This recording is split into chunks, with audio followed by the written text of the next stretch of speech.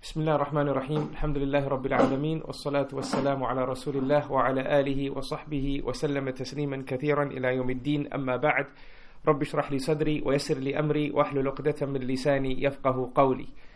Alhamdulillahi alladhi anzala ala 'abdihi al-kitaba wa lam yaj'al lahu 'iwaja. Alhamdulillahi Rabbil Alameen. Ar-Rahman ar-Rahim. Maliki yawmiddin. Iyyaka na'budu wa iyyaka nasta'in. All praises belongs to Allah subhanahu wa ta'ala. We praise Him and we seek His assistance and guidance, and we seek refuge in Allah from the evil of ourselves and the adverse consequences of our deeds.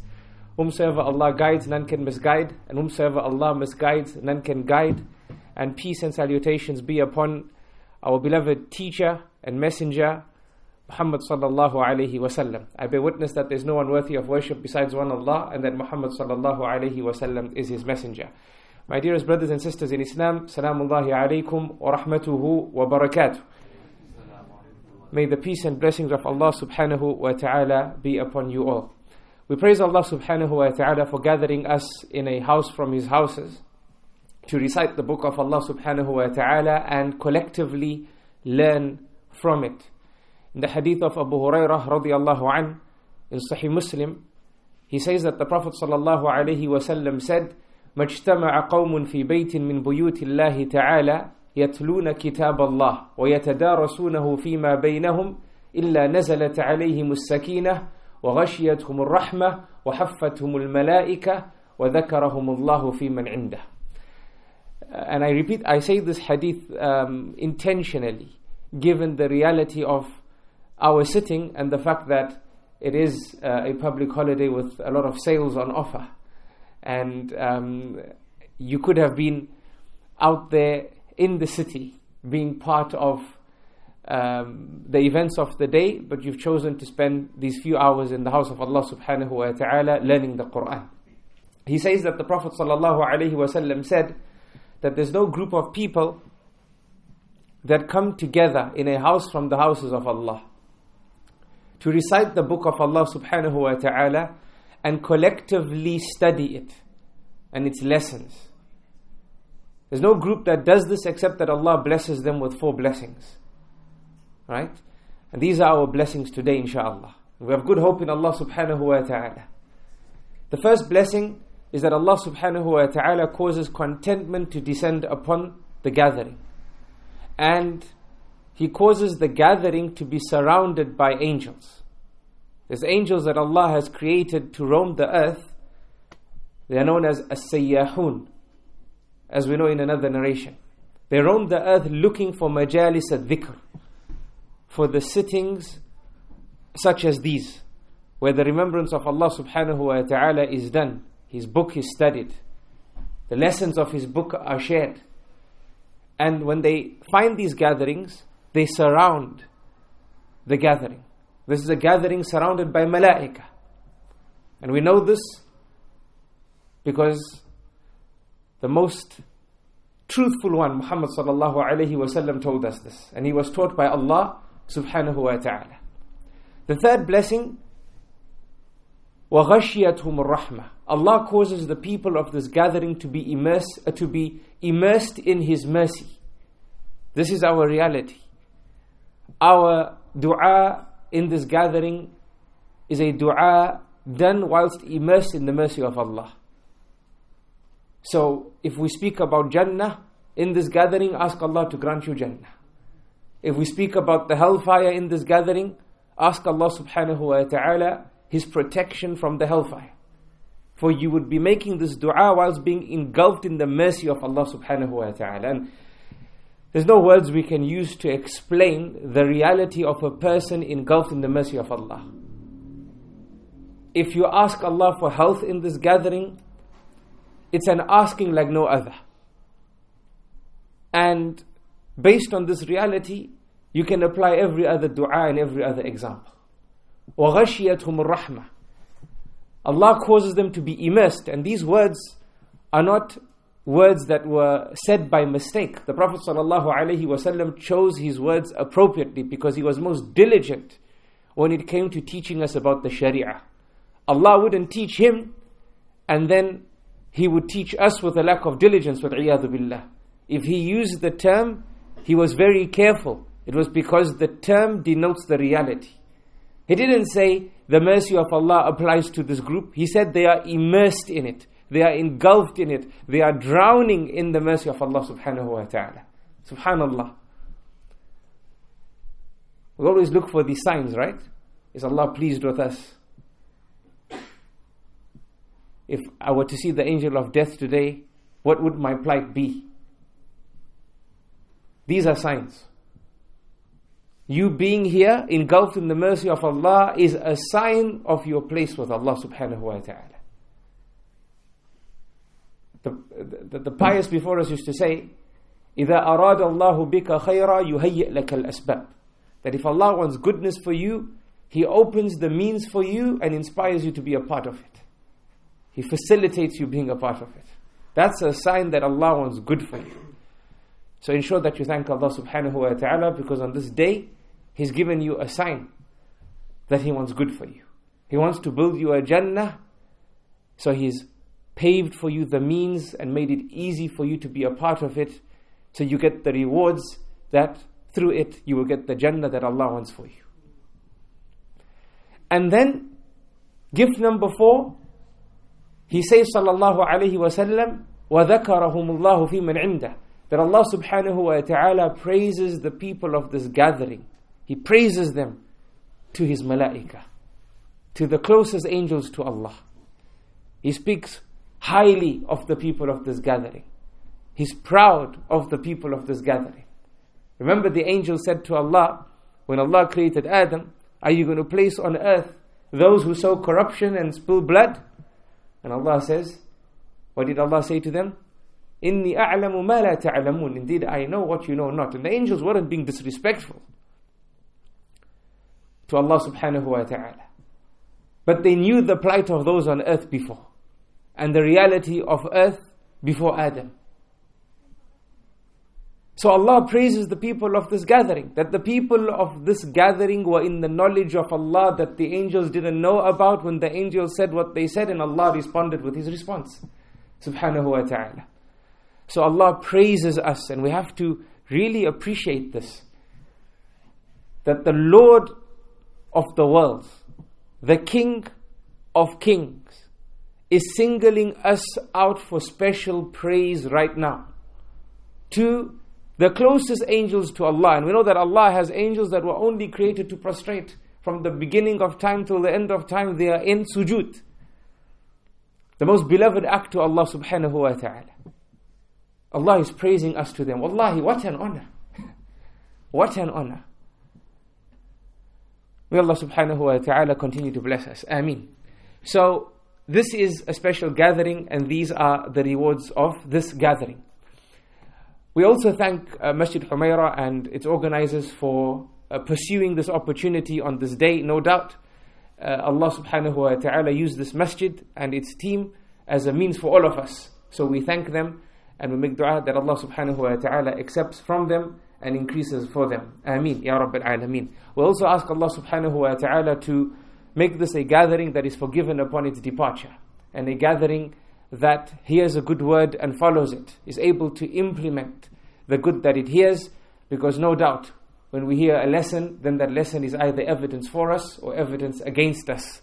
We don't have the excuse in front of Allah on the day of Qiyamah that we didn't know. So may Allah subhanahu wa ta'ala grant us tawfiq and guidance to practice upon everything that has been said. Ameen.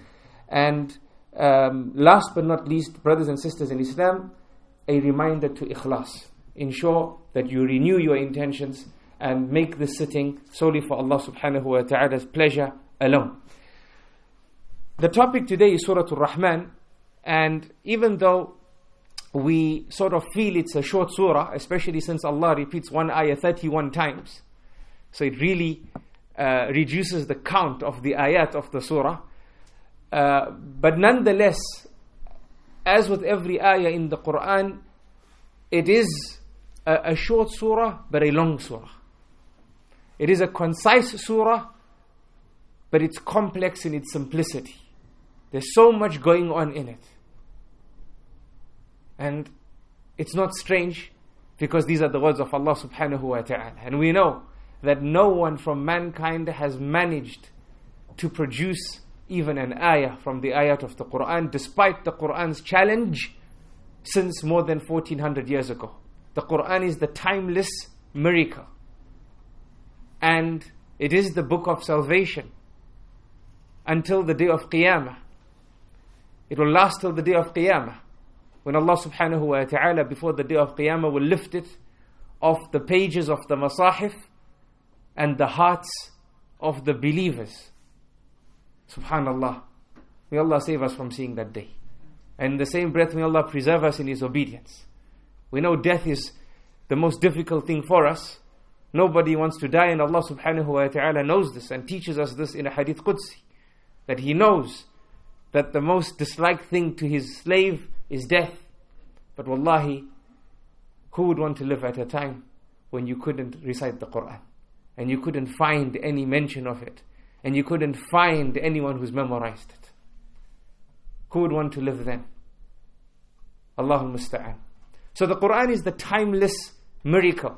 So even though Surah Rahman is short in number, and then we feel it may be shorter because of an ayah repeated 31 times, I repeat, it's complex in its simplicity, and we will see this as we traverse through it. It will actually make us appreciate the Quran and the instruction of Allah in an even greater way, especially the part that talks about balance and how Allah has set the balance and how balanced the surah is, because you'll see that the surah is filled with complete opposites. Everything that Allah lists, He lists in pairs. When He speaks about matters of the land, He complements it by speaking about matters of the heavens. When He speaks about the believers, we have a discussion about its opposite, the disbelievers, or their opposite, the disbelievers. And even when He talks about matters on earth, when He speaks about land, then we have the discussion about the waters and the seas of Allah subhanahu wa ta'ala. When Allah tells us about the blessings on earth, He tells us about what we find as blessings because of water and the sea. We'll see this as we go along. There's immense balance in the surah, which makes us appreciate the Quran even more. And in this duality that is a theme or is a base in terms of the instruction of Surah Rahman, we find the tawheed and oneness of Allah subhanahu wa ta'ala, because no two can come except from one. So it's just, even though it's short, it's complex in its simplicity. Now the name of the surah, as we have said, is Surah Rahman. And it is the only surah in the Quran that opens with a name from the names of Allah subhanahu wa ta'ala. We know some surahs open with disjointed letters. We have surahs that open praising Allah subhanahu wa ta'ala. But this surah is the only surah that opens with a name from the names of Allah subhanahu wa ta'ala. And not just any name, but a mighty name. And we know that there are certain names of Allah subhanahu wa ta'ala that cannot be shared, meaning you can't have anyone from His creation having the same name, such as Allah, such as Rabb. And from these names is Ar-Rahman. No one can have this name, except if you add a prefix to the name, such as Abd or Ama, the servant of Allah, the male servant of Allah, or the female servant of Ar-Rahman, the male servant of Ar-Rahman, or the female servant of Ar-Rahman. Because the meaning of Ar-Rahman is only specific to Allah subhanahu wa ta'ala. There's nothing in creation that can possess this type of mercy, and we'll discuss it bi'idhnillahi ta'ala. This particular surah, in terms of the famous view of the scholars of Tafseer, is a Makki surah. When I say Makki surah, I mean it was revealed before the Prophet sallallahu alaihi wasallam migrated to Medina. And this is an important discussion in the sciences of the Quran, because it further emphasizes for us the beautiful nature of the Quran and its amazing instruction. Because the revelation of Allah subhanahu wa ta'ala before Hijrah was unique, and the revelation after Hijrah was unique. And it had to be so because the situations of those receiving the Quran before Hijrah and after Hijrah was also unique. Before Hijrah, the Muslims were a minority.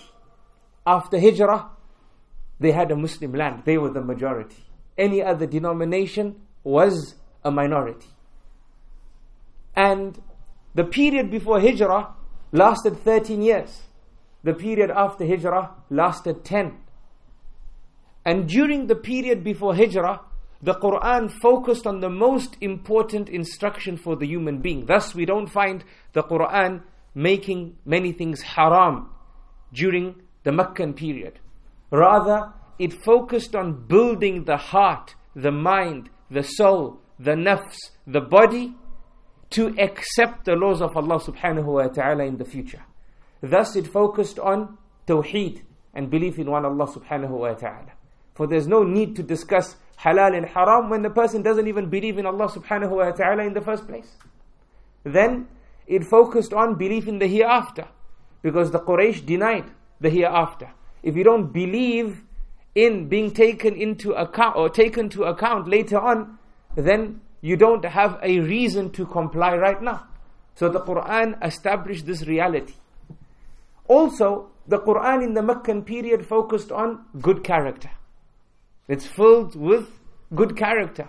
Being good to your parents was a very early instruction. Right? Because it's from the best of characters. Because if you have bad character, then people will think that Muhammad sallallahu alaihi wasallam came with a religion to make people behave badly. The Quran came to develop and uplift people's characters, and in fact the Prophet sallallahu alaihi wasallam said that I have not been sent except to perfect character.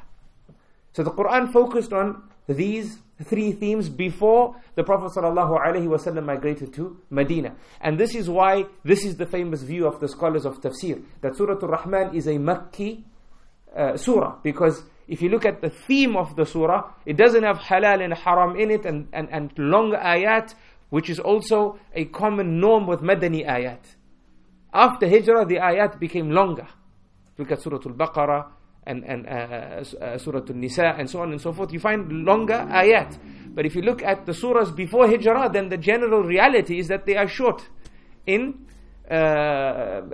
are shorter than the ayat after Hijrah. So this is another evidence that they use. And the greatest evidence that they use is the hadith of Urwah ibn Zubayr. And in it he explains that the first person to have recited the Quran openly after the Prophet ﷺ was Abdullah ibn Mas'ud radiyallahu anhu. And Abdullah ibn Mas'ud was the faqih of Iraq after the Prophet ﷺ passed away. And even the Hanafi madhab has a relationship with Abdullah ibn Mas'ud. For its fiqh goes to the fiqh of Abdullah ibn Mas'ud that went through the fiqh of Umar ibn Khattab radiyallahu anhu. Abdullah ibn Mas'ud and Ali radiyallahu anhu, they were from the prominent Sahaba that went to settle in Iraq after the Islamic Caliphate moved from Medina to Iraq. Abdullah ibn Mas'ud was a scholar of the Quran as well, and he was the famous Sahabi who said that there's no ayah that has been revealed except I know where it was revealed and its reason of revelation, and if there was an ayah in which I didn't know this information and I found someone who knew it, I would prepare my animal just to get that knowledge. Meaning I would go on a journey even if it took months just to get that information. So Abdullah ibn Mas'ud radiyallahu anhu, he openly recited Surah Rahman when the Sahaba said that the Quraysh have not heard the Quran. They've not heard it because the Prophet ﷺ was teaching it privately. Right? We know of Dar al-Arqam, Ibn Abi Arqam. This was the first madrasa. The Prophet ﷺ would gather in this particular home and he would teach the Sahaba radiallahu anhum ajma'een, and they would worship Allah subhanahu wa ta'ala from the revelation that Allah subhanahu wa ta'ala revealed to the Prophet ﷺ at that time. So the idea was, look, they have not heard the Quran. Perhaps if they hear the Quran, then and it being recited aloud, they from the Quraysh are those that are very literate. They have prowess with the Arabic language. They will appreciate its eloquence and its instruction, and it will be a means of helping the situation that we are in. But then the dilemma was, who should recite the Quran? Who should go and take on this task? The Sahaba preferred someone other than Abdullah ibn Mas'ud, because basically at that time, obviously we know it was a time of tribal presence. So if you came from a tribe that was respected and powerful, then the other tribes would think twice or thrice before laying harm on you. Why? Because there would be repercussions with an entire tribe, irrespective of the individual differences. Right? So even in their jahiliyyah and in their ignorance, they had this unity. Right? That even though we disagree with fulan, we disagree with the person, but if someone were to harm him, we'd all stand up. Why? Because if we let that injustice go, we've basically opened the whole tribe towards destruction. And that's how disunity starts. Right? That's how it starts. I mean, that's how weakness begins. When you allow one, then that's a license for other groups to realize that we can start picking out others. So they preferred that someone from a more respected and powerful tribe go and recite the Quran openly to avert harm. But Ibn Mas'ud, subhanallah, this is iman, right? We would probably say today it's a bit of blind iman. He was determined. He says, no, I will go do it. And thus he stood by the maqam and he recited Surah Rahman. So this is evidence that Surah Rahman is a Makki surah. This is the greatest evidence here. And then the Quraysh inquired about this eloquence that they were hearing, because their Darul Nadwa, their place was near, the Kaaba was near the Haram, so they heard this eloquence and they inquired about it until they were informed, and to their shock, that this was actually Quran that was being recited. This is from the words that were revealed to Muhammad sallallahu alaihi wasallam. And this is what happens when you have arrogance and ignorance, right? You stop appreciating a reality that you actually were appreciating before your bias set in. Right? And you forget about the good, and human nature takes over, and you act accordingly based on your misguidance. So what did they do? They came out and they beat Ibn Mas'ud radiallahu an until the effects of his beating were seen on his face. And no doubt this incident happened before the migration of the Muslims to Medina. And Allah subhanahu wa ta'ala knows best. Some of the scholars say that also from the evidences that this is a Makki surah is that the surah comes after Surah Al-Qamar. Now there's a difference of opinion between the scholars in terms of the surahs in the Quran, who put them together, right? Who put the tartib, who orderized them in the way that we find them today. Was it done at the time when the Mus'haf was compiled, or was this based on instruction from the Prophet sallallahu alaihi wasallam? Allah subhanahu wa ta'ala knows best. The scholars all agree that the order of the words are from Allah. This is a point of ijma' and consensus. They also all agree that the sentences in the Quran have been placed in order by Allah subhanahu wa ta'ala. This is a point of consensus and ijma' amongst the scholars, because we have the hadith of Uthman radiallahu anhu, in which he says that the Prophet sallallahu alaihi wasallam would receive revelation and then instruct us, put this ayah in this position in this surah, right? But in terms of the surahs in the Quran, starting with Fatiha and ending with An-Nas, this is a discussion between the scholars. But wallahi, when you look at the relationship, tanasub as-surah, and this is a science in ulum al-Quran, right? The suitability of surahs before surahs and after surahs, the relationship with regards to a surah and a surah before it and after it, and the amazing lessons that you just take from the presence of a surah existing in the position that it's in, it really makes you feel that indeed even the order of the surahs in the Quran, this instruction was left behind by Rasulullah sallallahu alaihi wasallam. So this is another piece of evidence to prove that it was a Meccan surah that some of the scholars use. They say that this surah comes after Surah Al-Qamar, and Surah Al-Qamar mentions generalities, and in Surah Rahman we see some specifics. So Surah Rahman complements the surah before it, and we all know that Surah Al-Qamar is a Makki surah. So Surah Rahman must be a Makki surah as well. This is not a strong a strong piece of evidence, but it's complementary evidence. Why isn't it strong? Because it's possible for Allah subhanahu wa ta'ala to reveal ayat which explain ayat in another surah after some time, even after years. This is possible, right? It is possible. Because the general rule in the Sharia is يجوز تأخير البيان إلى وقت الحاجة. This is a principle in Usul al-Fiqh, that it is permissible to delay explaining something until the time when people need to know it. Right? This is a discussion the scholars of Usul al-Fiqh have, that is it possible for the Sharia to delay instruction that is required, or does the Sharia immediately reveal the instruction? And the scholars say it's permissible for the Sharia to delay instruction until the time when it's required. Doesn't have to be immediate. So for example, Allah could command you to pray, but until the time when it's time to pray, Allah doesn't have to teach you how. Right? But when it's due for you to pray, then the Sharia would indeed teach you how. Right? Because if it didn't, then this would entail a difficulty being placed upon the ummah that is beyond the ummah's ability. And this is not from the norm of the Sharia. Right? This is not from the system of Allah subhanahu wa ta'ala. So that's why the scholars say this argument is, it's not a primary argument, because it's possible for Allah to reveal Surah Al-Qamar at a time and then share the specifics at a later time, even after Hijrah.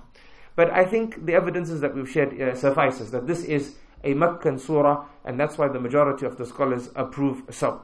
Now, just a quick da'wah lesson, or a practical lesson that we can take from this discussion, is that the Quran is a guidance for mankind. And from the methods of the book of Allah subhanahu wa ta'ala when inviting towards Allah is to invite through mentioning Allah's blessings upon us. Because if Ibn Mas'ud went, when the Sahaba said that, look, the Quraysh haven't heard the Quran, and then Ibn Mas'ud went to recite the Quran, and he was instructed, or he decided, Allah knows best, we don't know if he took the instruction from Rasulullah sallallahu alayhi wasallam, or this was the guidance that Allah gave him, he decided to recite from Surah Rahman, then this teaches you that this is a method of da'wah. That sometimes you bring people closer to their Lord by teaching them the blessings that Allah subhanahu wa ta'ala gave them. Before telling them that Allah is one who worship Him, you remind them of the blessings that Allah subhanahu wa ta'ala has given them. And from the greatest blessings is that Allah is Ar-Rahman, and this is the opening of the surah. And as we know from the surah, or we will learn from the surah, as soon as the surah opens, Allah mentions bounty after bounty after bounty after bounty after bounty, before Allah mentions فَبِأَيِّ آلَاءِ رَبِّكُمَا تُكَذِّبَانِ, which of the favors of your Lord do you deny? So this is a surah of favors. So this is a tip that we can take from this reason, or from this evidence that we shared, the evidence of Ibn Mas'ud radiallahu anh, in proving that this is a Meccan surah. And this is a wise da'wah tip. Why? Because when you remind people of the blessings that someone has done for them, then naturally they end up loving that person more. And when they love that person more, it's human nature that you want to do things that please that person. That's how life is, right? If someone came to you and said, you know, all this help that you got, so and so helped you. You didn't know before that he was the one. So you had no inclination feelings towards that person. But the moment someone made it clear to you that, you know, you were in this difficulty and this happened, you know who sorted it out for you? So and so. Immediately you feel a love for that person. You want to thank that person. If that person, even if you didn't thank that person and that person didn't know that you now know, and he called you and asked you for help, you would jump and immediately want to help. Right? It's human nature. Because now you have a natural love for that person. And that motivates you, it motivates your paradigms, it shifts your paradigms with regards to them. So when we learn about Allah's blessings upon us, naturally we love Allah subhanahu wa ta'ala. And when the more we love Allah subhanahu wa ta'ala, then naturally the more we want to act and do that which pleases Allah subhanahu wa ta'ala, alright? And obviously examples with our Lord are far beyond examples with regards to other human beings, but this is just an example to bring the idea closer to our hearts and minds. This particular surah is in the 27th juz in the Quran, and it's the 55th surah of the Quran. And it has 78 ayat, and in some qira'at, it has 76 ayat. Alright? This is not a matter to cause confusion in terms of the finality of the Quran, in terms of it being the untouched word, in terms of it being the final revelation that's protected until the day of Qiyamah. This is a matter of a science known as the counting of the ayat of the Quran. Okay? So the ayat are 78, but some have cited 76. But the words and sentences, or the ayat in and of itself, the meanings, the lessons are all the same, whether we say 76 or 78. It's just an issue of, should we stop here or shouldn't we stop here? Right? Should we list this as an ayah here, or shouldn't it be listed as an ayah here? Are these two ayah joined together, or are they separate? Similar to the discussion in Surah Al-Fatiha. We know that it's 7 ayat. Some include Bismillah as an ayah, which means they reduce an ayah from the heart of the surah. And some say, no, Alhamdulillah Rabbil Alameen is ayah number 1, excluding Bismillah Rahman Rahim. So then you find that the portion that group 1 left out, in terms of counting it as an ayah, group 2 counts it as an ayah. But when both groups recite Surah Al-Fatiha, it sounds exactly, it comes across exactly the same. Is that clear, brothers and sisters in Islam? I don't know about the sisters. If there's any queries, inshallah, you can send down your questions. Okay, we spoke about tanasub as-surah, relationships between surahs. And we said that Surah Al-Qamar is the surah before Surah Rahman. Now, Surah Al-Qamar is known to mention important matters, as all the surahs do. But we know that Allah subhanahu wa ta'ala in Surah Al-Qamar, I mean, for anyone who, sometimes when I read Surah Al-Qamar, I think, subhanallah, alhamdulillah for Islam and Iman. Wallahi. If you were on the other side, reading Surah Al-Qamar, Allahul Musta'an. Because Allah, eloquently, powerfully describes how He tore nations that disbelieved apart previously, right? Before the barakah of Ibrahim alayhi salam, no doubt, because we know from the barakah of Ibrahim alayhi salam is Allah lift mass punishment off the face of this earth. No people were punished in their entirety after Ibrahim alayhi salam. The last group was the people of Lut, and that was during his time. But Ibrahim was an entire ummah. The scholars say from his barakah, Allah lifted mass punishment off the face of this earth. The Surah Al-Qamar, it teaches us eloquently how Allah tore these nations apart. And wallahi, if you weren't a believer and reciting it, there's no other emotion that could become manifestly present in you besides the emotion of fear. Right? But Allah subhanahu wa ta'ala, as He describes these matters, Allah subhanahu wa ta'ala describes them generally. He doesn't mention specifics. He talks about nations and how they were destroyed. But in Surah Rahman, we see specifics with regards to the disbelievers. And Allah subhanahu wa ta'ala mentions some of the beliefs that they have, such as their beliefs on the day of, firstly, they don't believe in the day of Qiyamah. Allah tells us some things pertaining to that. Then Allah goes into the specifics of Jannah. Surah Al-Qamar, Allah just tells us at the end of Surah Al-Qamar about the believers, and they will have a place close to their Lord. Surah Rahman, we have the specifics of Jannah. In fact, it's very specific. Allah tells us about 2 Jannahs, and then tells us about the upper class Jannah. And we don't want to say lower class, because all Jannah is amazing. But Allah says, وَمِن دُونِهِمَا جَنَّتَانِ. Maybe we can say first class and business class, because it's all good. But there's differences. So Allah tells us about those who do more, the Jannah they will have. And then Allah tells us about the Jannah that will go to those who did less. There's so much specifics mentioned. Right? Allah gives us some specifics about the actual day of Qiyamah, and how people will be thrown into the hellfire. Right? They will be grabbed by their forelocks and by their feet and thrown into the hellfire. They'll have nothing to grab on to. There's more detailed descriptions offered to us in Surah Rahman. Also, in Surah Al-Qamar, Allah subhanahu wa ta'ala, He ends off Surah Al-Qamar by mentioning some of His names. عِنْدَ مَلِيكٍ مُقْتَدِرٍ. Malik means the owner and master, and Muqtadir means the determiner. Right? Allah says, فِي مَقْعَدِ صِدْقٍ. The believers, they will be in a مَقْعَدِ صِدْقٍ. مَقْعَدِ صِدْقٍ refers to a station of the stations of those who believed, those who were truthful and respected the truth and adopted the truth. And Allah says that مَقْعَدِ صِدْقٍ is near Malik Muqtadir, Allah subhanahu wa ta'ala, who is Malik, the owner and the determiner. So it ends with these names of Allah. And then Surah Rahman begins with the name of Allah subhanahu wa ta'ala. As if Allah subhanahu wa ta'ala is answering a question that the people might ask when they say, who is Malik Muqtadir? Right? When the Quraysh or the disbelievers hear this last ayah, that indeed those who believe, if you believe, you'll have a truthful station with your Lord who is Malik Muqtadir. So the next question is, who is He? Ar-Rahman. He is Ar-Rahman. Allama al-Quran. Taught you the Quran. خلق الإنسان. He created you. علمه البيان. He taught you speech.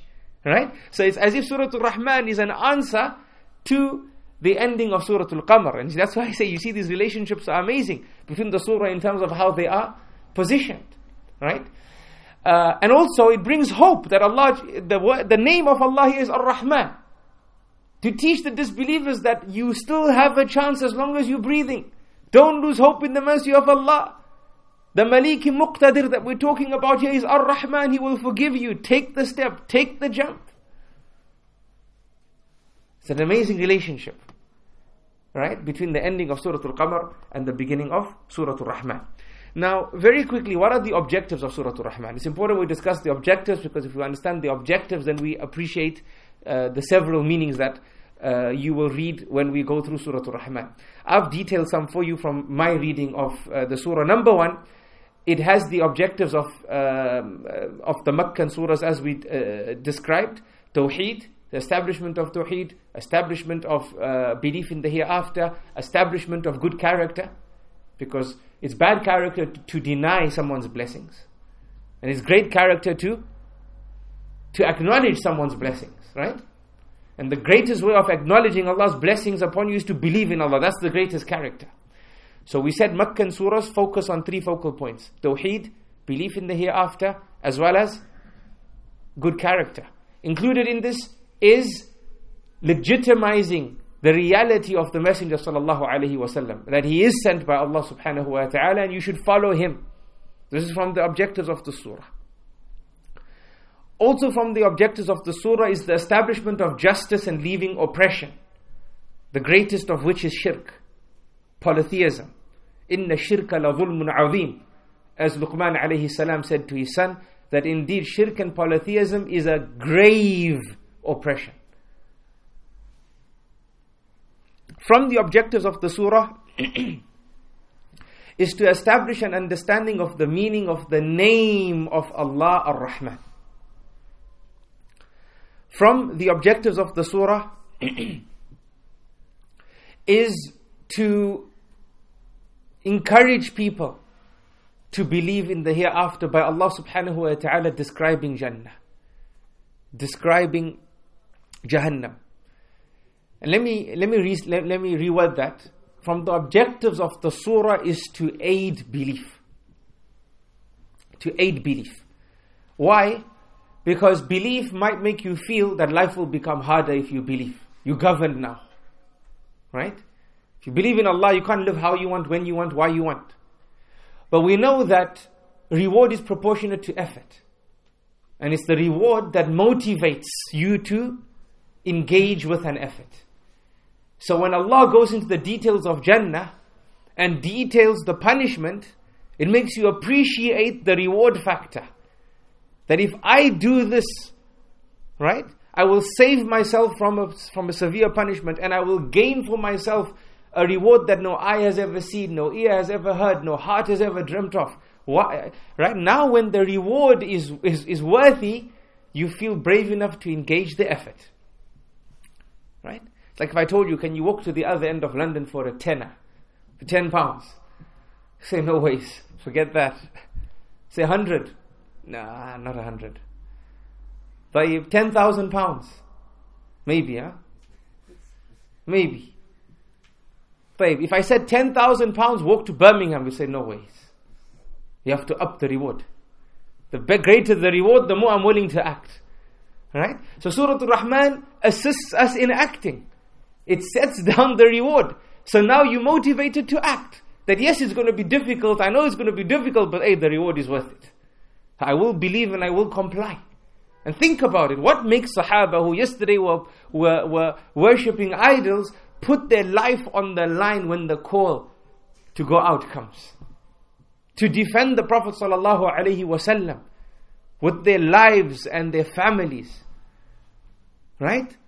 When the pledge of allegiance was given before the Prophet ﷺ went to Medina, and the meeting happened with those few Muslims from Medina, and the Prophet ﷺ's uncle is present with the Prophet ﷺ, and he speaks and he says, "Oh Ansar," meaning, "Oh the people of Medina, you got to understand what you're putting yourself into.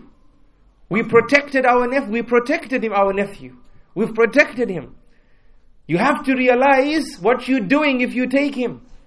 You're putting your lives in danger. You're putting the lives of your wives in danger. You're putting the lives of your children in danger. You're putting your homes in danger. You're putting your wealth in danger. Understand what you're getting yourself into." That's how it is.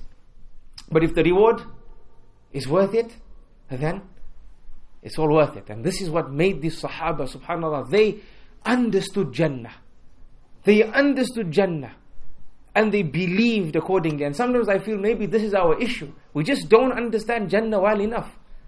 We're always passive. We always have to think about it. Right? It's always our case, right? Someone says donate, we're thinking. Maybe we haven't understood it. We haven't understood Jannah well.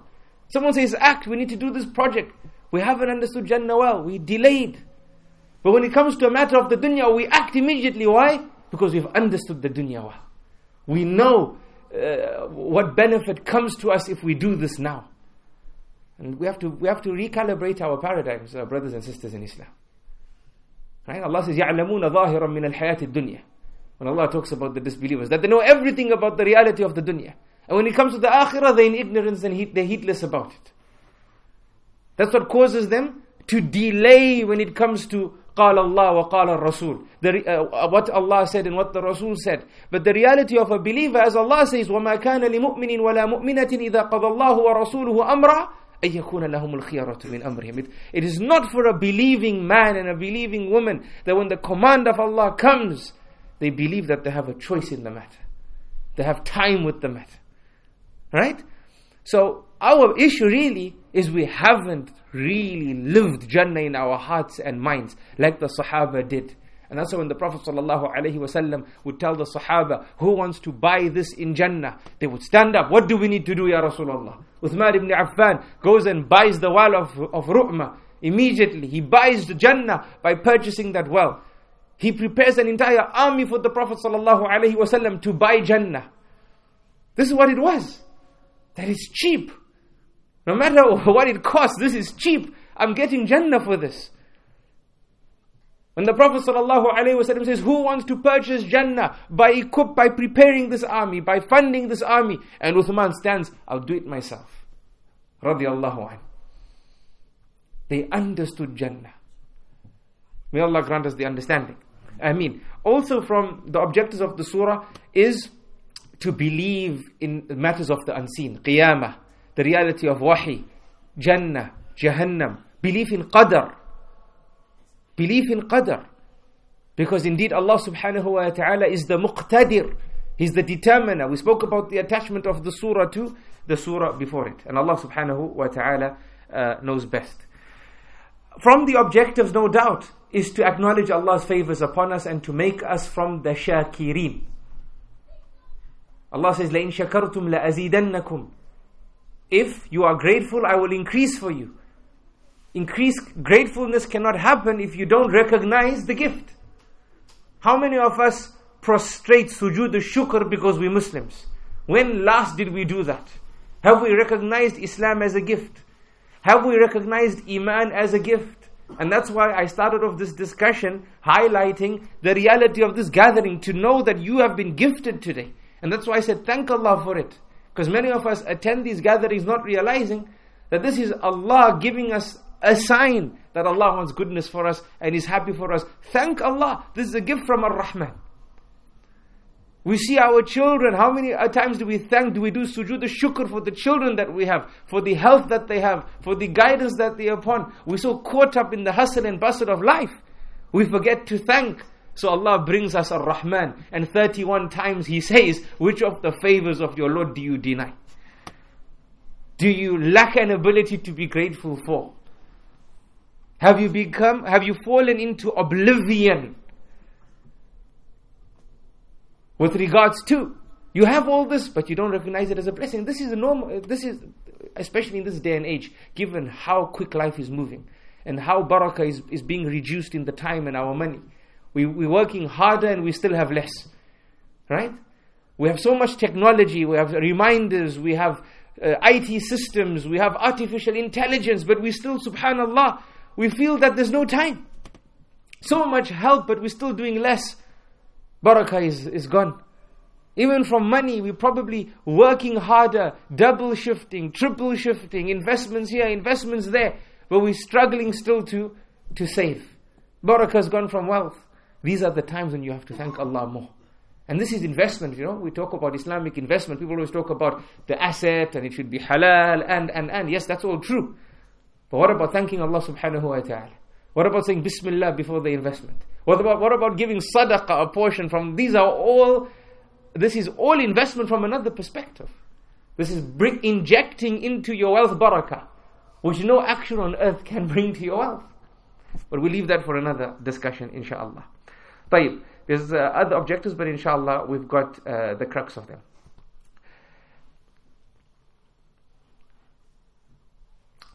It's appropriate, subhanallah, that Allah subhanahu wa ta'ala ends the surah by saying, "Blessed be the name of your Lord,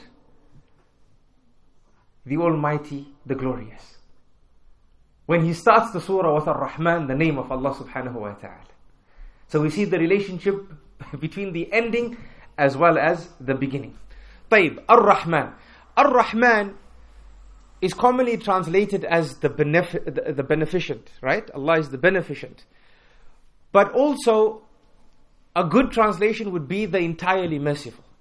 Because Ar-Rahman refers to the one who has a mercy that encompasses everything in its entirety, irrespective of their reality. Whether they believe or disbelieve, whether they're young or old, irrespective of their background, their language, their culture.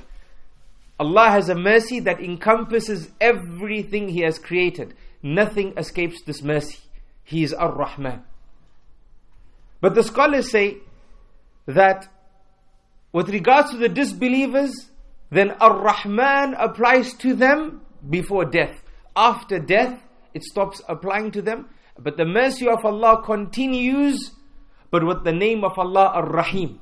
Because Ar-Rahim refers to a specific mercy from the mercy of Ar-Rahman that is only for the believers. So the believers enjoy a mercy from Allah, from Ar-Rahman and from Ar-Rahim. And this is the nuanced difference between the meanings of the two names of Ar-Rahman and Ar-Rahim. That perhaps we can say Ar-Rahman refers to the entirely merciful and Rahim refers to the especially merciful. And we said earlier how Allah teaches us that Maliki Muqtadir, He is Ar-Rahman. Teaching the Quraysh that despite your enmity to the Messenger and Allah subhanahu wa ta'ala, know and understand that as long as you're breathing, nothing you do prevents the mercy of Allah reaching you. If you step up and say the Shahada and accept, you will find that which pleases you with your Lord. And it's from the mercy of Ar-Rahman that Al-Islamu yajubbu ma qablah. That Islam cancels out and abrogates all your actions before Islam. This is from the mercy of Ar-Rahman. And this way of teaching us about Allah exists also in another surah in the Quran.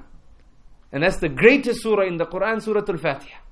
Because in Surah Al-Fatiha, Allah teaches us that Alhamdulillahi Rabbil Alameen, the specific type of praise belongs to Allah subhanahu wa ta'ala, the Lord of the worlds. So when a person asks, who is the Lord of the worlds? Allah says, Ar-Rahman Ar-Rahim. Allah introduces Himself to His creation with this name Ar-Rahman. And I've been working with new Muslims for a long time now, since 2013, more closely. And many of them, when they speak about their journey towards guidance, and they opened the Quran and they read Surah Al-Fatiha, the standout point is the first thing they learnt about their Lord is that He's the entirely merciful. And this had an impact on them. So this is how Allah subhanahu wa ta'ala introduces us to Him. And we learn from this never ever to lose hope in the mercy of Allah subhanahu wa ta'ala. That even though Surah Al-Qamar is mentioned with all these punishments, and you fear, and you beg Allah to die upon guidance, to die as a believer, because you don't want to fall under the instructions of Surah Al-Qamar, or that mentioned in Surah Al-Qamar, Allah balances it out. And we spoke about balance in Surah Rahman. It balances the discussion. Allah teaches you that He's Ar-Rahman. And that's the middle way, brothers and sisters in Islam, that a believer sits between al-khawf al-raja, fear of Allah's punishment, and hope in Allah's mercy. And this keeps you guided. We also learn from this that those who perish, they deserve to be perished. Those who perish, they deserve to be perished. How do we learn this? Because He is Ar-Rahman. The one who punishes them, subhanahu wa ta'ala, He is Ar-Rahman. Which means they only got punished because they deserve to. Because Allah is just. That He's given every opportunity for you to save yourself. And wallahi, sometimes when you read the Quran, you do get overwhelmed with the mercy of Allah subhanahu wa ta'ala. And you actually think to yourself that subhanallah, no matter what I do, as long as I die upon Islam, inshaAllah, I will get to Jannah. Allah is so merciful. And we know that Allah has 99 parts of mercy for the day that He will be the angriest, the day of Qiyamah. We know when the people go to the different Anbiya alayhimu salatu wassalam to seek intercession, for them to go to Allah subhanahu wa ta'ala, all of them will refuse besides Rasulullah sallallahu alayhi wasallam. And one common statement that they will say is that today our Lord He's become angry. He is so angry. He's never been angry like this before, and He will never be angry like this after. This is what they will say. And even Ibrahim alayhi salam, the father of the Anbiya alayhi salatu wasalam, the Khalil of Ar-Rahman, the one who is close to Allah, the one who Allah described as an entire ummah, he will refuse to take this step. That even they will fear the reality of Qiyamah, because of how angry Allah subhanahu wa ta'ala will be. But Allah says, teaches us through Rasulullah sallallahu alayhi wasallam, that only one portion of Allah's mercy do we find on earth, 99 portions are kept for that day. But nonetheless, we don't latch onto this mercy in a disrespectful way, where we plan sin and do sin and guarantee for ourselves forgiveness. Because now that is being proud. You put yourself in a place that Allah didn't place you in. That is disrespecting Allah subhanahu wa ta'ala. Right? So Allah is the most merciful. And yes, Allah is the determiner. And Allah is also the just. The just. He won't treat a disbeliever as a believer, or the one who does good as the one who doesn't. That's being unjust. So we learn from the fact that Allah starts the surah with Ar-Rahman, that those who are punished, they are punished because they deserve to be punished. طيب. We've spoken about Ar-Rahman and its comparison to Ar-Rahim. And one thing we must say, that Ar-Rahman and all the names of Allah subhanahu wa ta'ala have this reality. They are based upon scales in the Arabic language that are known as scales of mubalagha. In the English language we call this hyperbolization, meaning they stressed in terms of eloquence. Okay? And so when we say Ar-Rahman, we mean the entirely merciful, in the one who is entirely merciful in the most perfect sense perpetually. If we can try and find words to try and explain this. That He's so consistent in His perfect mercy, it spans forever. Because Allah is perfect from ever, and is perfect forever. There's no reduction in the quality of perfection of Allah subhanahu wa ta'ala's mercy. This is what the term or any word upon the scale of fa'alan denotes. So this highlights to us the reality of Allah subhanahu wa ta'ala's mercy. And to be honest, our minds cannot even comprehend how perfect the nature of Allah subhanahu wa ta'ala's mercy is. Allah hasn't given our brain the power, the ability to understand this. And that is why in the other discussion that we have in terms of belief in Allah's names and attributes. Whenever we talk about Allah's names and attributes, we affirm what Allah has affirmed without detailing the how, because we don't have the capacity to know the how. We haven't seen Allah subhanahu wa ta'ala, and our brain doesn't have the ability to imagine Allah subhanahu wa ta'ala. So there's no scope to start getting into the details of the how. Then, before we leave this term Ar-Rahman, based on the scholars who say this is a Madani surah, or revealed after migration to Medina, there's another discussion, and that was during the Treaty of Hudaybiyah, when the Prophet ﷺ was asked to remove Rahman from the treaty. Because they said, وَمَا الرَّحْمَنِ, who is this Rahman? We only know one Rahman. Right? Suhail ibn Amr, this is what he said. He says, we only know one Rahman. He was referring to this evil person in Yamama. Alright? So, it's as if this surah answers that circumstance. That you're asking, who is Rahman? Ar-Rahman. Allama al-Quran. Khalaqa al-insan. Allamahu al-bayan. This is Rahman. And the Prophet ﷺ asked Ali to rub it out, and Ali refused. And this wasn't disrespect to the Prophet ﷺ, but this shows you Iman and the human beings, and they felt what they felt. That who are you?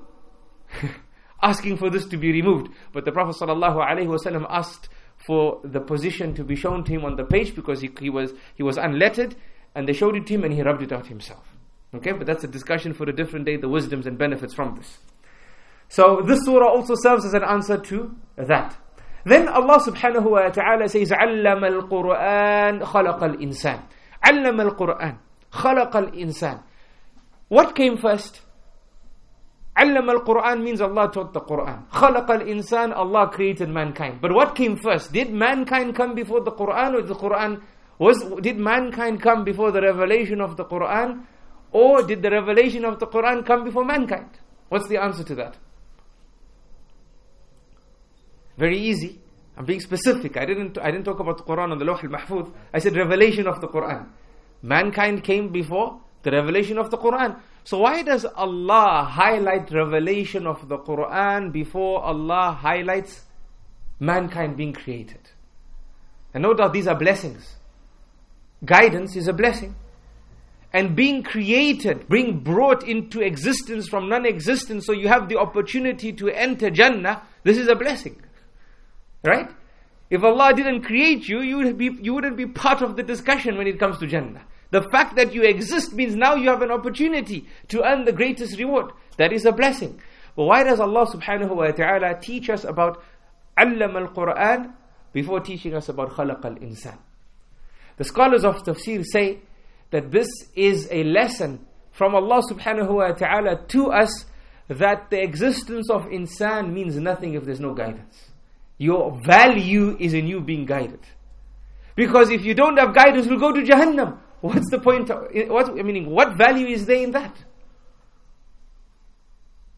The people of Jahannam are not worth being mentioned, not worth being thought of, not worth being recognized. So what worth do you have if you don't have guidance?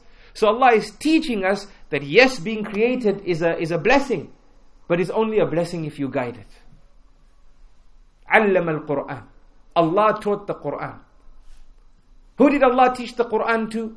He taught it to Jibreel alayhi salam. He taught it to Rasulullah sallallahu alayhi wa sallam. He taught it to the Prophet sallallahu alayhi wa sallam in some ways via Jibreel. And he taught it to us via Rasulullah sallallahu alayhi wa sallam. And he taught it to the rest of the ummah via the scholars of the Quran of the ummah. Right? Allah taught the Quran that it's in existence until a time when Allah will lift it. More than 1400 years after it was revealed, it's recited upon agreement, without change, without being lost in four corners of the globe. That is amazing. Allah taught the Quran. And some of the scholars say that in علم القرآن is a lesson that Allah subhanahu wa ta'ala taught us about Him by the Quran. and taught us how to worship Him by the Quran. So the blessing is that Allah revealed the Quran, and the blessing is that Allah taught us about Him and how to behave with regards to Him by the Quran. فَذَكِّرْ بِالْقُرْآنِ, as Allah says in another surah, that remind them by the Quran.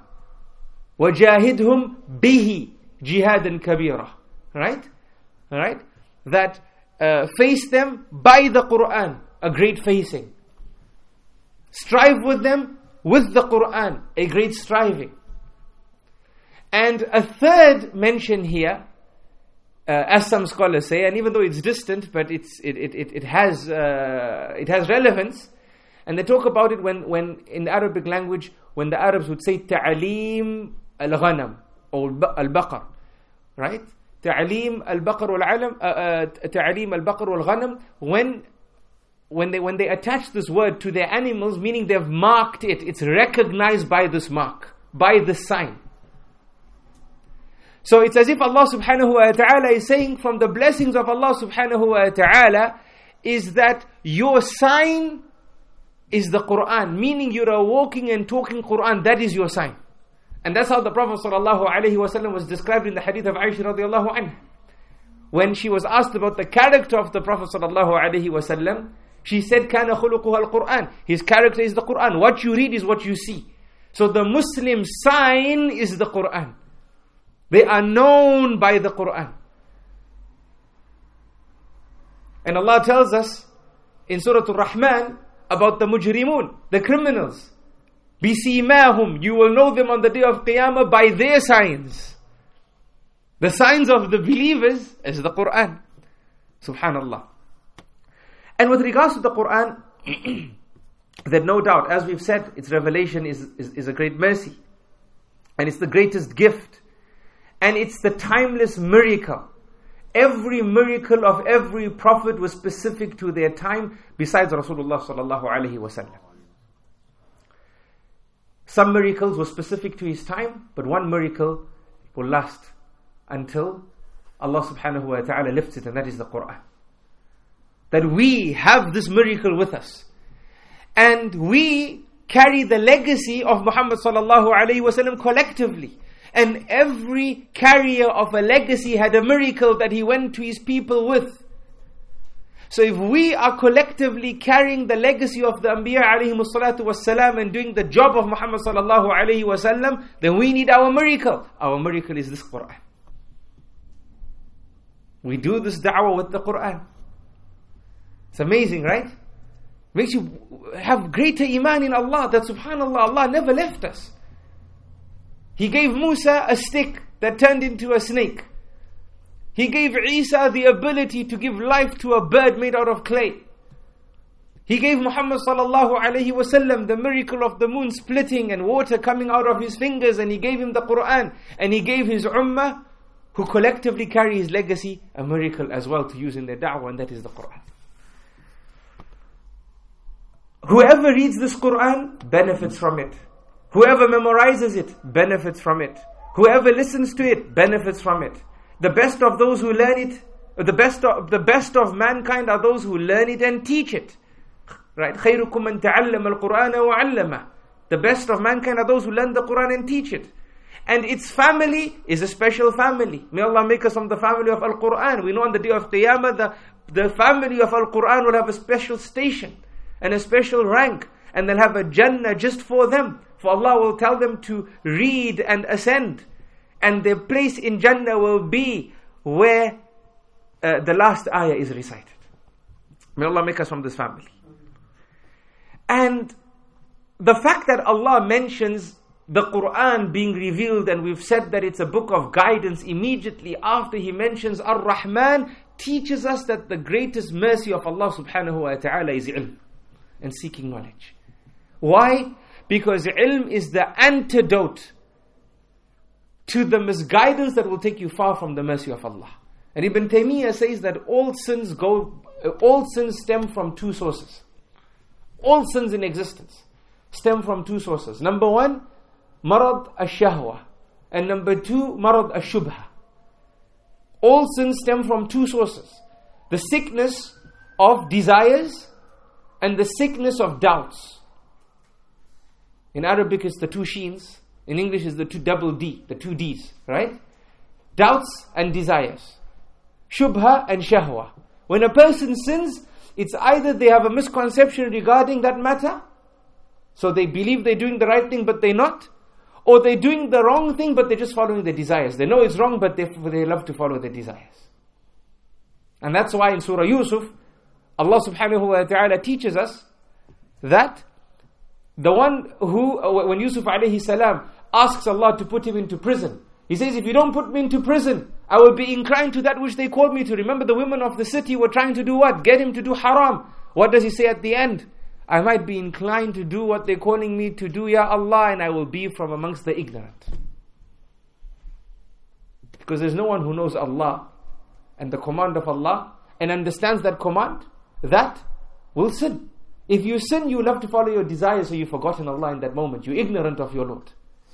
And if you don't love to sin, but you follow something wrong which you think is right, you have a misconception, you're ignorant about the instruction of your Lord.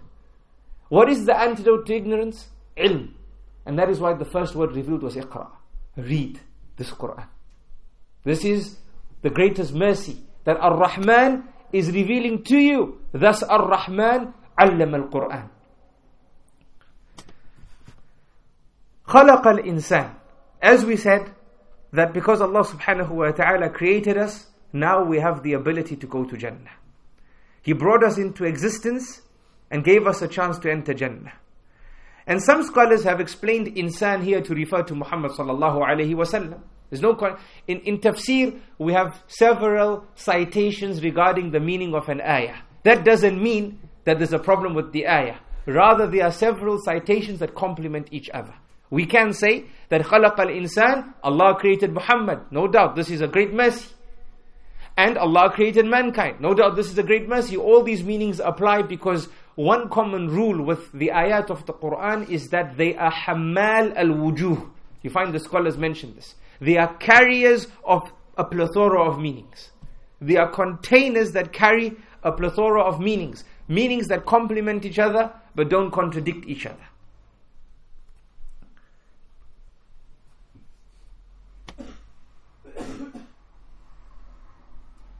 And if we say that خَلَقَ الْإِنسَانِ refers to Rasulullah sallallahu alayhi wa sallam, then no doubt this is a great mercy. For he is the final of all messengers and prophets. And he is the one who will intercede for us on the day of Qiyamah. Because of his intercession, Jannah will open. Because of his intercession, believers who are being punished in Jahannam will be removed from Jahannam and entered into paradise. And the list goes on and on and on. Right? Then Allah subhanahu wa ta'ala says, عَلَّمَهُ الْبَيَانِ.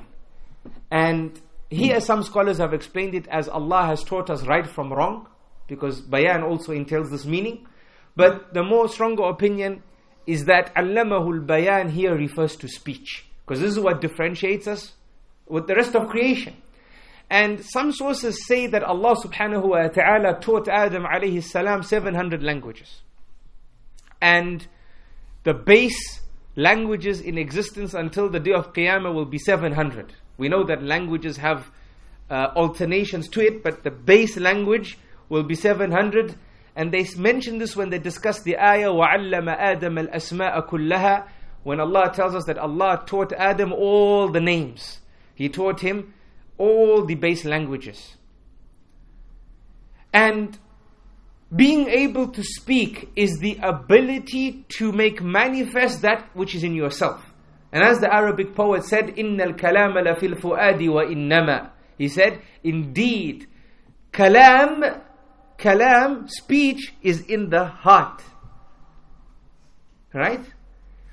وَإِنَّمَا, but no doubt, what is in the heart, when it's placed on the tongue, it becomes evidence. No one can hold you accountable for that which you don't say, which is in here. But the moment it's made manifest because of your ability with bayan, it becomes evidence. And through this, we worship Allah subhanahu wa ta'ala through the recitation of the Quran. For whoever recites a letter gets a hasana, and a hasana is equal to 10 rewards. And the scholars say this is for the one who recites, not for the one who looks at the words and recites in his heart. He needs to have the lip movements, the tongue movement. Right? That's what recitation means. It can be heard, even if it's only heard by him. But the rewards of 10 are for a person who recites, not a person who looks at the words and is reciting in his or her heart. And Allah subhanahu wa ta'ala is Al-Alim and all knowledgeable of all that exists. And everything that exists goes back to Al-Alim. When Allah says, Allamahu al-Bayan, He taught him bayan. Allama has the same root as Al-Alim. And Al-Alim refers to the all-knowledgeable and the one from who everything known stems from. This name of Allah, Al-Alim, what does it mean? The one who knows everything, and the one because of him, everything that is known is actually known. Does that make sense? That is what Al-Alim means, that everything that is known. Today we talk about artificial intelligence, we talk about all the different technologies, right? We talk about all the different advancements, what mankind has been blessed to create, landing things on different planets. And we must have heard about how NASA landed this unmanned craft on Mars, right? A few weeks ago. All the ability that mankind has, this knowledge stems from Al-Alim, subhanahu wa ta'ala. And He inspires it to come into existence. Allah subhanahu wa ta'ala then says, Ash-shamsu wal-qamaru bihusban. Ash-shams refers to the sun. And this is a blessing from the blessings of Allah. Because of the sun we have seasons. Wal-qamar, another blessing from the blessings of Allah. Because of the moon we have months. And we know when we have to observe certain types of worship. Allah says, bihusban. Bihusban means they are set on a course by Allah subhanahu wa ta'ala. Husban.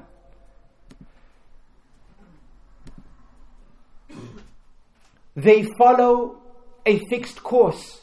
And this is a mercy from Allah, because if they didn't, and the sun distanced itself from the earth more than it was supposed to, you would be harmed, you might freeze. And if it came closer more than it was supposed to, you would be harmed because you would burn. And if they didn't run on their courses, they would crash and disaster would come to be. And if they also didn't run on their fixed course as Allah has set them, then you wouldn't know your seasons, and you wouldn't know your months, and you wouldn't have the ability to worship Allah subhanahu wa ta'ala. We know that we use the hilal. يَسْأَلُونَكَ عَنِ الْأَهِلَّةِ. They asked the Prophet sallallahu alaihi wasallam about the hilal. He said that Allah has placed this for you, and it's used to understand the beginning of the months and the end of the months. And we know when Dhul Hijjah comes in, and we know when Ramadan comes in, we know when to begin fasting, we know when to stop fasting. Ash-shamsu wal-qamaru bihusban. This is what Allah subhanahu wa ta'ala says. وَالنَّجْمُ وَالشَّجَرُ يَسْجُدَانِ. An-najm, some of the scholars say, refers to a small tree. And they say, because after Allah says وَالشَّجَرُ, and ash-shajar refers to a fully grown tree. And Allah subhanahu wa ta'ala says that they both prostrate. They both prostrate. Ash-shamsu وَالنَّجْمُ وَالشَّجَرُ يَسْجُدَانِ. They both prostrate. But the stronger opinion is najm here refers to the stars. And ash-shajar refers to the trees. And Allah subhanahu wa ta'ala tells us about this reality in another ayah in the Quran, in Surah Al-Hajj. Allah says, أَلَمْ تَرَ أَنَّ اللَّهَ يَسْجُدُ لَهُ مَنْ فِي السَّمَاوَاتِ وَمَنْ فِي الْأَرْضِ وَالشَّمْسِ وَالْقَمَرِ وَالنُّجُومِ وَالْجِبَالِ وَالشَّجَرُ وَالدَّوَابِ وَكَثِيرٌ مِّنَ النَّاسِ وَكَثِيرٌ حَقَّ عَلَيْهِ الْعَذَابِ. Allah subhanahu wa ta'ala says, have you not seen, have you not recognized how to Allah subhanahu wa ta'ala the heavens, or for Allah subhanahu wa ta'ala do the heavens prostrate, everything in the heavens and everything on earth, وَالشَّمْسِ and the sun, وَالْقَمَرِ and the moon, وَالنُّجُومِ and the stars, وَالْجِبَالِ and the mountains, وَالشَّجَرِ and the trees, وَالدَّوَابِ and all the animals that walk on the face of this earth, وَكَثِيرٌ مِّنَ النَّاسِ. Allah says, and many of the people. Allah doesn't say all of the people. Many of the people. And for many, حَقَّ عَلَيْهِمْ الْعَذَابِ. For many, Allah's punishment has been decreed upon them. So in this particular ayah, Allah subhanahu wa ta'ala tells us that an-najm, the stars prostrate. Thus the stronger opinion, and Allah knows best, is najm here refers to the stars. Even though linguistically it can apply to a smaller tree. Some Arabs, they say an-najm when they refer to a tree that's beginning to sprout. And Allah subhanahu wa ta'ala knows best. Also, when Allah says that He set the moon and the sun on a fixed course, this teaches us of how perfect Allah subhanahu wa ta'ala is. We mustn't forget that lesson. Because this Quran is teaching us about Allah, and this is from the objectives of Surah Rahman. We're not here to learn a scientific lesson of how the sun and the moon live, even though we can benefit from the discussion. But we've got to look beyond the apparent meaning. And if we go beyond the apparent meaning, when Allah says, وَالشَّمْسُ وَالْقَمَرُ بِحُسْبَانٍ, Allah is teaching us of how perfect Allah subhanahu wa ta'ala is. And when we go across the apparent meaning of النَّجْمُ وَالشَّجَرُ يَسْجُدَانِ, that the stars and the trees prostrate, Allah subhanahu wa ta'ala is teaching us of the level of servitude and submission that exists in the creation of Allah subhanahu wa ta'ala. Those creations that don't have a mind, those creations that can't speak. And in other ayat, Allah subhanahu wa ta'ala tells us how they praise Allah subhanahu wa ta'ala. But you just don't know, you don't understand their praising. They praise Allah subhanahu wa ta'ala. وَلَكِنْ لَا تَفْقَهُونَ تَسْبِيحَهُمْ, but you cannot comprehend their tasbih. So understand, O servant of Allah, and O child of Adam, and O mankind, that Allah has honored you with speech, and with a mind, and with the ability to think, and act, and the best posture. لَقَدْ خَلَقْنَا الْإِنسَانَ فِي أَحْسَنِ تَقْوِيمٍ, we created you in the best of postures. Understand that you have all this, and they are creations of Allah that don't, but they submit to Allah in a way greater than you. How can this be? We must go beyond the meaning. Then Allah says, وَالسَّمَاءَ رَفَعَهَا وَوَضَعَ الْمِيزَانِ. Allah subhanahu wa ta'ala says that with regards to the skies and the heavens, we've lifted it, we've raised it without pillars that you can see, as Allah tells us in another ayah in the Quran, بِغَيْرِ عَمَدٍ تَرَوْنَهَا. We've raised the heavens without pillars that you can see. Some scientists say today there's pillars that hold the sky up, but you can't see them. And they're known as pockets of air. These air pockets that exist where compression is at zero. They claim these to be hidden pillars that hold up the heavens. Allah subhanahu wa ta'ala knows best. Allah tells us, we've raised the skies بِغَيْرِ عَمَدٍ تَرَوْنَهَا, without pillars that you can see. It could mean with pillars that you can't see. Allah subhanahu wa ta'ala knows best.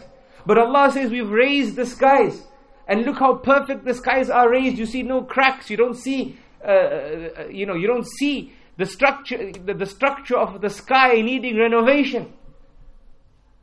Learn about how perfect your Lord is. And because we've raised the skies, things return to you. Benefits come to you. The oxygen that you can breathe at a level that's suitable for your lungs exists on earth because of how we've raised the skies.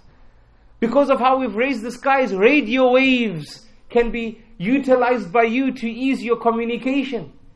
Subhanallah, it's because of the way Allah has raised the skies. We have radio waves in existence, and now we have satellites in existence because of the way Allah has raised the skies. Because of how we've raised the skies, water comes down to you. We know of convectional rainfall and relief rainfall, how Allah sometimes uses the mountains, and how Allah raises water and turns it into precipitation because of how He's raised the skies and returns it down to earth.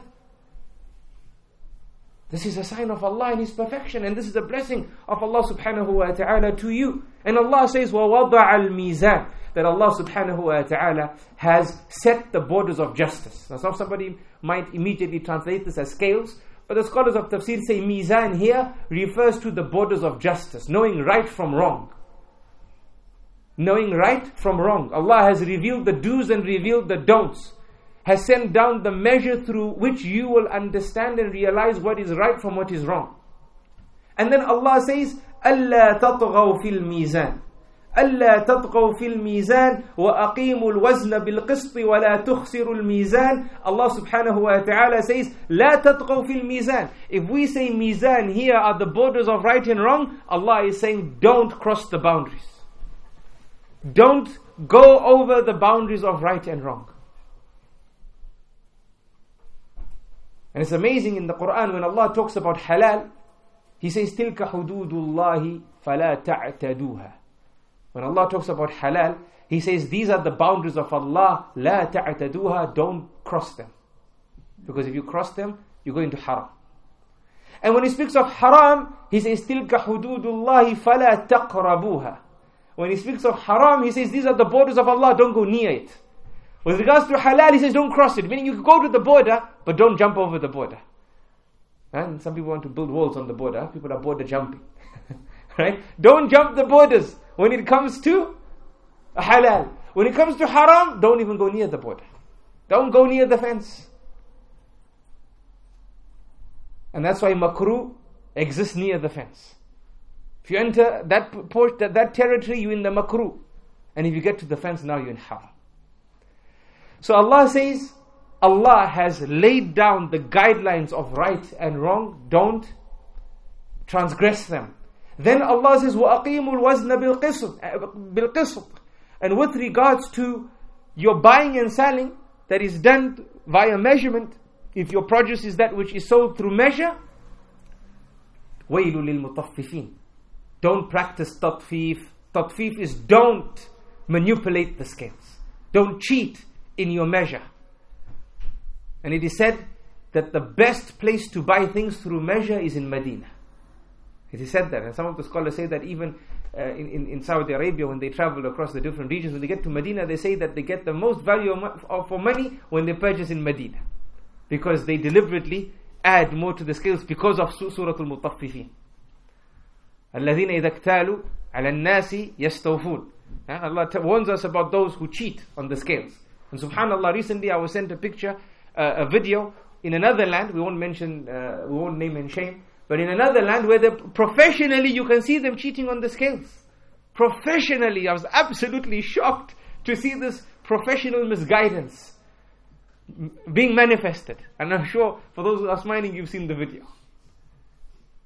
People like this exist. Ignorance exists, right? So Allah warns us against this. وَلَا تُخْسِرُ الْمِيزَانِ. Allah subhanahu wa ta'ala, do we have to stop? Please now. Allah subhanahu wa ta'ala says, so establish the weight with justice and fall not short in the balance. Then Allah subhanahu wa ta'ala says, وَالْأَرْضَ وَضَعَهَا لِلْأَنَامِ. It is He who has spread out the earth for His creatures.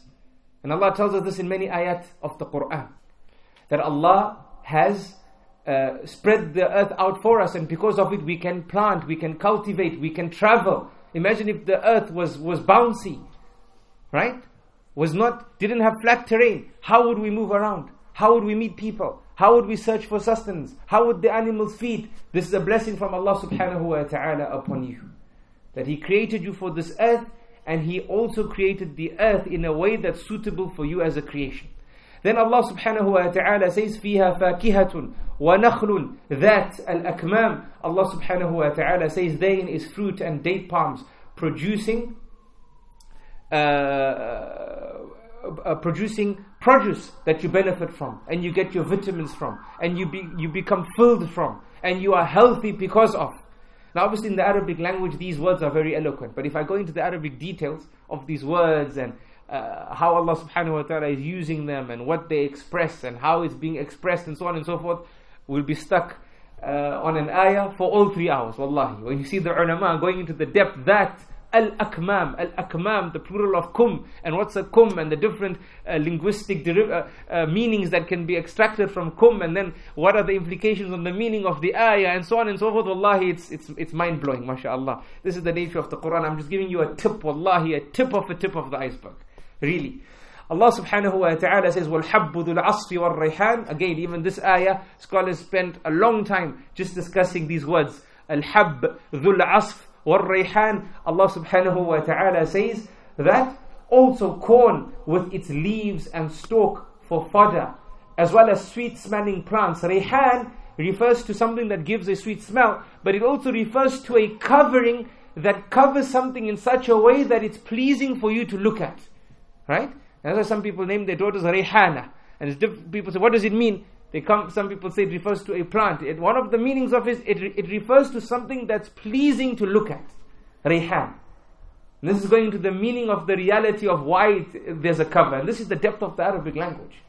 That a cover of a particular fruit, like if corn is covered with the green covering, right? This is a cover to it. But because it's covered, it becomes pleasing to look at. So the Arabs use these terms in this way. They look at the reality that was created because of the covering, and the meaning of the reality they apply to the term as well. And this is from the depth of the Arabic language. Then Allah says, فَبِأَيِّ آلَاءِ رَبِّكُمَا تُكَذِّبَانِ. Which of the favors of your Lord do you deny?